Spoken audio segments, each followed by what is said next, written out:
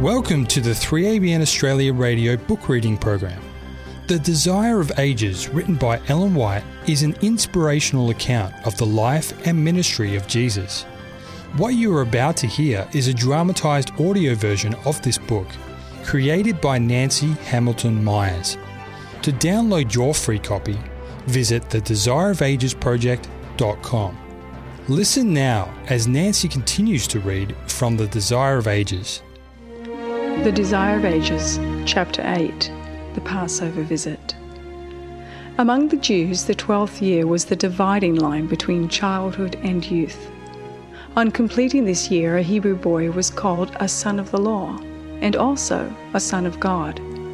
He was given special opportunities for religious instruction and was expected to participate in the sacred feasts and observances. It was in accordance with this custom that Jesus, in his boyhood, made the Passover visit to Jerusalem. Like all devout Israelites, Joseph and Mary went up every year to attend the Passover, and when Jesus had reached the required age, they took him with them. There were 3 annual feasts, the Passover, the Pentecost, and the Feast of Tabernacles, at which all the men of Israel were commanded to appear before the Lord at Jerusalem. Of these feasts, the Passover was the most largely attended. Many were present from all countries where the Jews were scattered. From every part of Palestine the worshippers came in great numbers. The journey from Galilee occupied several days, and the travellers united in large companies for companionship and protection. The women and aged men rode upon oxen or asses over the steep and rocky roads. The stronger men and the youth journeyed on foot. The time of the Passover corresponded to the close of March or the beginning of April, and the whole land was bright with flowers and glad with the song of birds. All along the way were spots memorable in the history of Israel, and fathers and mothers recounted to their children the wonders that God had wrought for his people in ages past. They beguiled their journey with song and music, and when at last the towers of Jerusalem came into view, every voice joined in the triumphant strain. Our feet shall stand within thy gates, O Jerusalem. Peace be within thy walls, and prosperity within thy palaces. The observance of the Passover began with the birth of the Hebrew nation. On the last night of their bondage in Egypt, when there appeared no token of deliverance, God commanded them to prepare for an immediate release. He had warned Pharaoh of the final judgment on the Egyptians, and he directed the Hebrews to gather their families within their own dwellings. Having sprinkled the doorpost with the blood of the slain lamb, they were to eat the lamb roasted with unleavened bread and bitter herbs. And thus shall ye eat it, he said, with your loins girded, your shoes on your feet, and your staff in your hand. And you shall eat it in haste. It is the Lord's Passover. At midnight, all the firstborn of the Egyptians were slain. Then the king sent to Israel the message, Rise up and get you forth from among my people, and go, serve the Lord as you have said. The Hebrews went out from Egypt an independent nation. The Lord had commanded that the Passover should be yearly kept. It shall come to pass, he said, when your children shall say unto you, What mean ye by this sacrifice? That ye shall say, It is the sacrifice of the Lord's Passover, who passed over the houses of the children of Israel in Egypt, when he smote the Egyptians. Thus, from generation to generation, the story of this wonderful deliverance was to be repeated. The Passover was followed by the 7 days' feast of unleavened bread. On the 2nd day of the feast, the first fruits of the year's harvest, a sheaf of barley, was presented before the Lord. All the ceremonies of the feast were types of the work of Christ. The deliverance of Israel from Egypt was an object lesson of redemption, which the Passover was intended to keep in memory. The slain lamb, the unleavened bread, the sheaf of first fruits represented the Saviour. With most of the people in the days of Christ, the observance of this feast had degenerated into formalism. But what was its significance to the Son of God? For the first time, the child Jesus looked upon the temple. He saw the white-robed priest performing their solemn ministry. He beheld the bleeding victim upon the altar of sacrifice. With the worshippers, he bowed in prayer, while the cloud of incense ascended before God. He witnessed the impressive rites of the Paschal service. Day by day, he saw their meaning more clearly. Every act seemed to be bound up with his own life. New impulses were awakening within him. Silent and absorbed, he seemed to be studying out a great problem. The mystery of his mission was opening to the Savior. Wrapped in the contemplation of these scenes, he did not remain beside his parents. He sought to be alone. When the Paschal services were ended, he still lingered in the temple courts, and when the worshippers departed from Jerusalem, he was left behind. In this visit to Jerusalem, the parents of Jesus wished to bring him in connection with the great teachers in Israel. While he was obedient in every particular to the Word of God, he did not conform to the rabbinical rites and usages. Joseph and Mary hoped that he might be led to reverence the learned rabbis and give more diligent heed to their requirements. But Jesus in the temple had been taught by God. That which he had received, he began at once to impart. At that day, an apartment connected with the temple was devoted to a sacred school, after the manner of the schools of the prophets. Here, leading rabbis with their pupils assembled, and hither the child Jesus came. Seating himself at the feet of these grave, learned men, he listened to their instruction. As one seeking for wisdom, he questioned these teachers in regard to the prophecies and to events then taking place that pointed to the advent of the Messiah. Jesus presented himself as one thirsting for a knowledge of God. His questions were suggestive of deep truths which had long been obscured, yet which were vital to the salvation of souls. While showing how narrow and superficial was the wisdom of the wise men, every question put before them a divine lesson and placed truth in a new aspect. The rabbis spoke of the wonderful elevation which the Messiah's coming would bring to the Jewish nation, but Jesus presented the prophecy of Isaiah and asked them the meaning of those scriptures that pointed to the suffering and death of the Lamb of God. The doctors turned upon him with questions, and they were amazed at his answers. With the humility of a child, he repeated the words of Scripture, giving them a depth of meaning that the wise men had not conceived of. If followed, the lines of truth he pointed out would have worked a reformation in the religion of the day. A deep interest in spiritual things would have been awakened, and when Jesus began his ministry, many would have been prepared to receive him.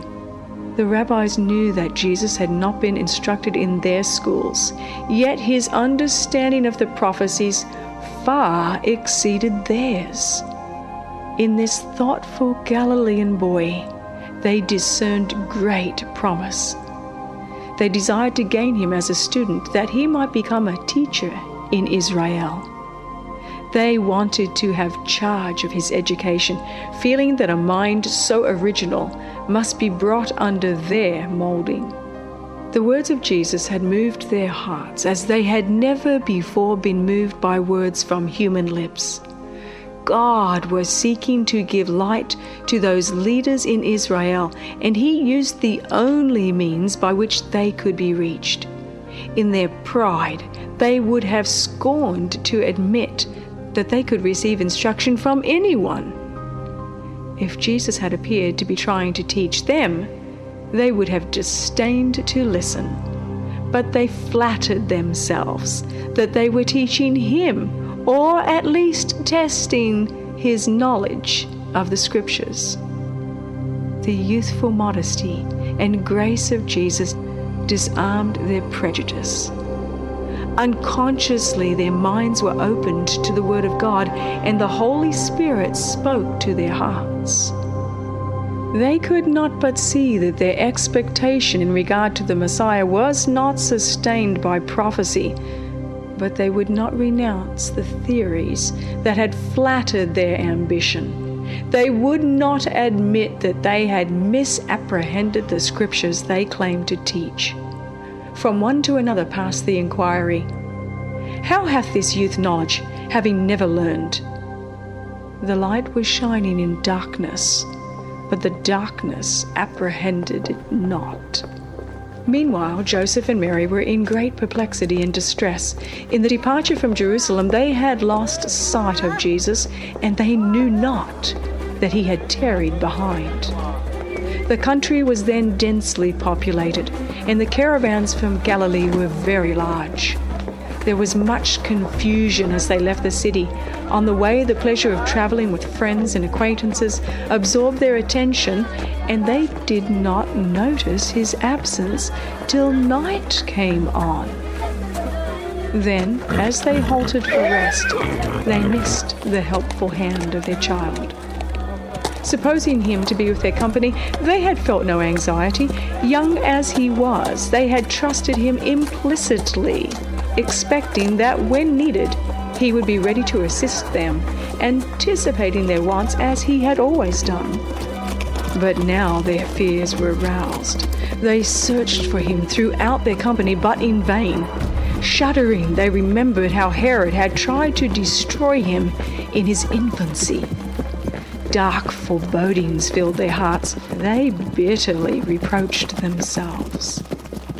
Returning to Jerusalem, they pursued their search.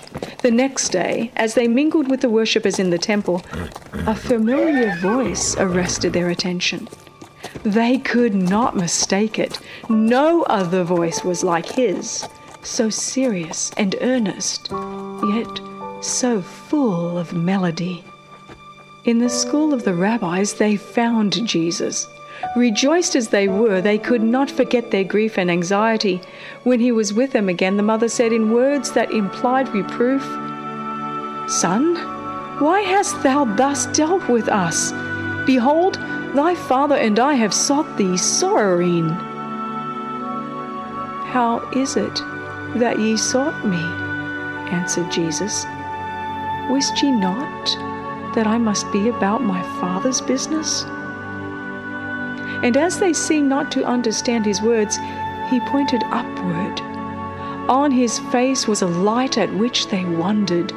Divinity was flashing through humanity. On finding him in the temple, they had listened to what was passing between him and the rabbis, and they were astonished at his questions and answers. His words started a train of thought that would never be forgotten. And his question to them had a lesson. "Wist ye not," he said, "that I must be about my Father's business?" Jesus was engaged in the work that he had come into the world to do, but Joseph and Mary had neglected theirs. God had shown them high honor in committing to them his son. Holy angels had directed the course of Joseph in order to preserve the life of Jesus, but for an entire day they had lost sight of him whom they should not have forgotten for a moment. And when their anxiety was relieved, they had not censured themselves, but had cast the blame upon him.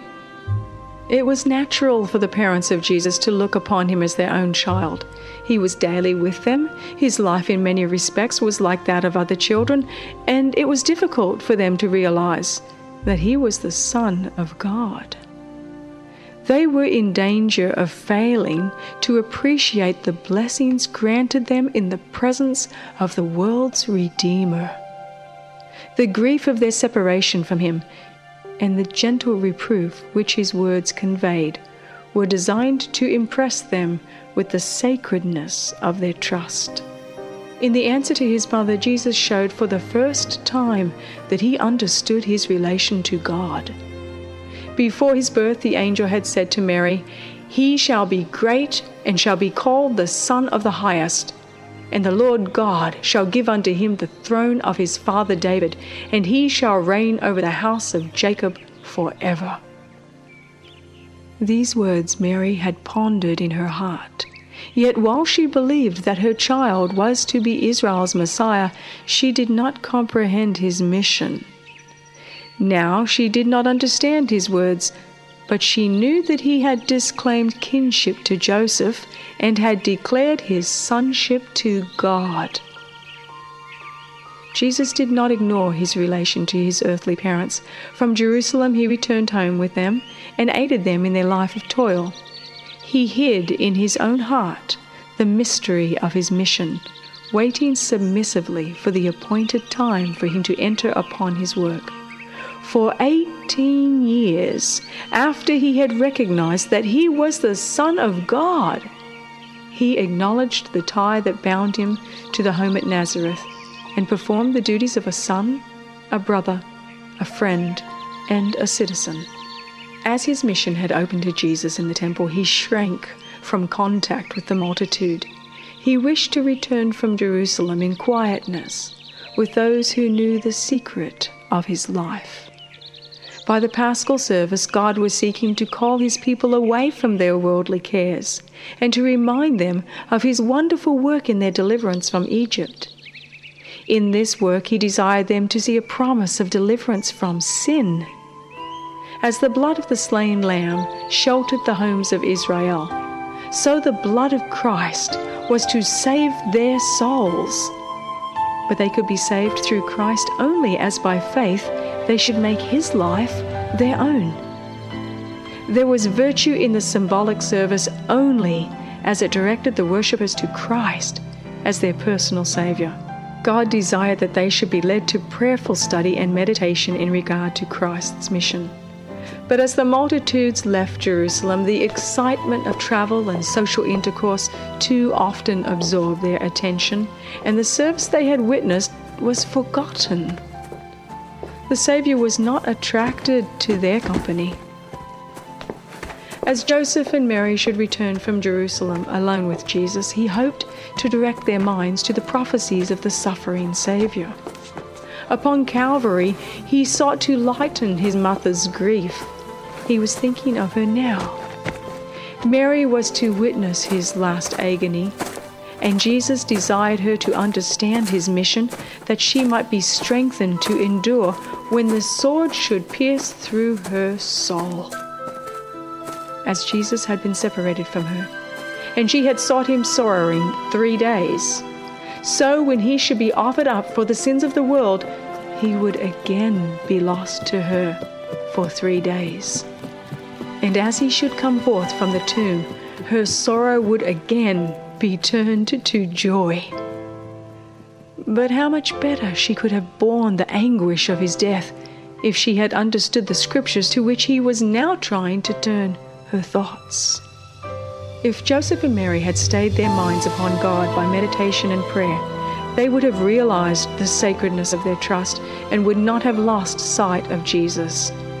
By 1 day's neglect, they lost the Savior, but it cost them 3 days of anxious search to find him.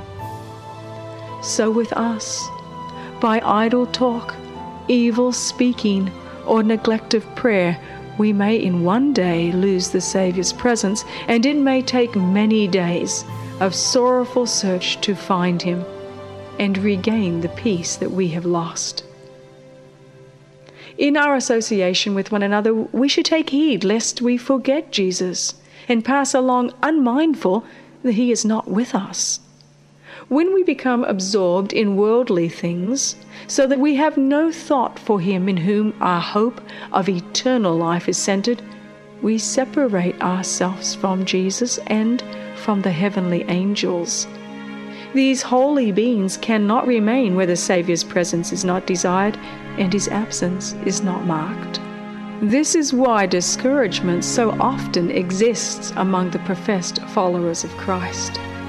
Many attend religious services and are refreshed and comforted by the Word of God, but through neglect of meditation, watchfulness, and prayer, they lose the blessing and find themselves more destitute than before they received it. Often they feel that God has dealt hardly with them. They do not see that the fault is their own. By separating themselves from Jesus, they have shut away the light of His presence. It would be well for us to spend a thoughtful hour each day in the contemplation of the life of Christ. We should take it point by point and let the imagination grasp each scene, especially the closing ones. As we thus dwell upon His great sacrifice for us, our confidence in Him will be more constant, our love will be quickened, and we shall be more deeply imbued with His Spirit. If we would be saved at last, we must learn the lesson of penitence and humiliation at the foot of the cross. As we associate together, we may be a blessing to one another. If we are Christ's, our sweetest thoughts will be of Him. We shall love to talk of Him, and as we speak to one another of His love, our hearts will be softened by divine influences. Beholding the beauty of His character, we shall be changed into the same image from glory to glory. Join us next time as Nancy Hamilton Myers continues her dramatised audiobook, The Desire of Ages, written by Ellen G. White. This program has been brought to you by 3ABN Australia Radio.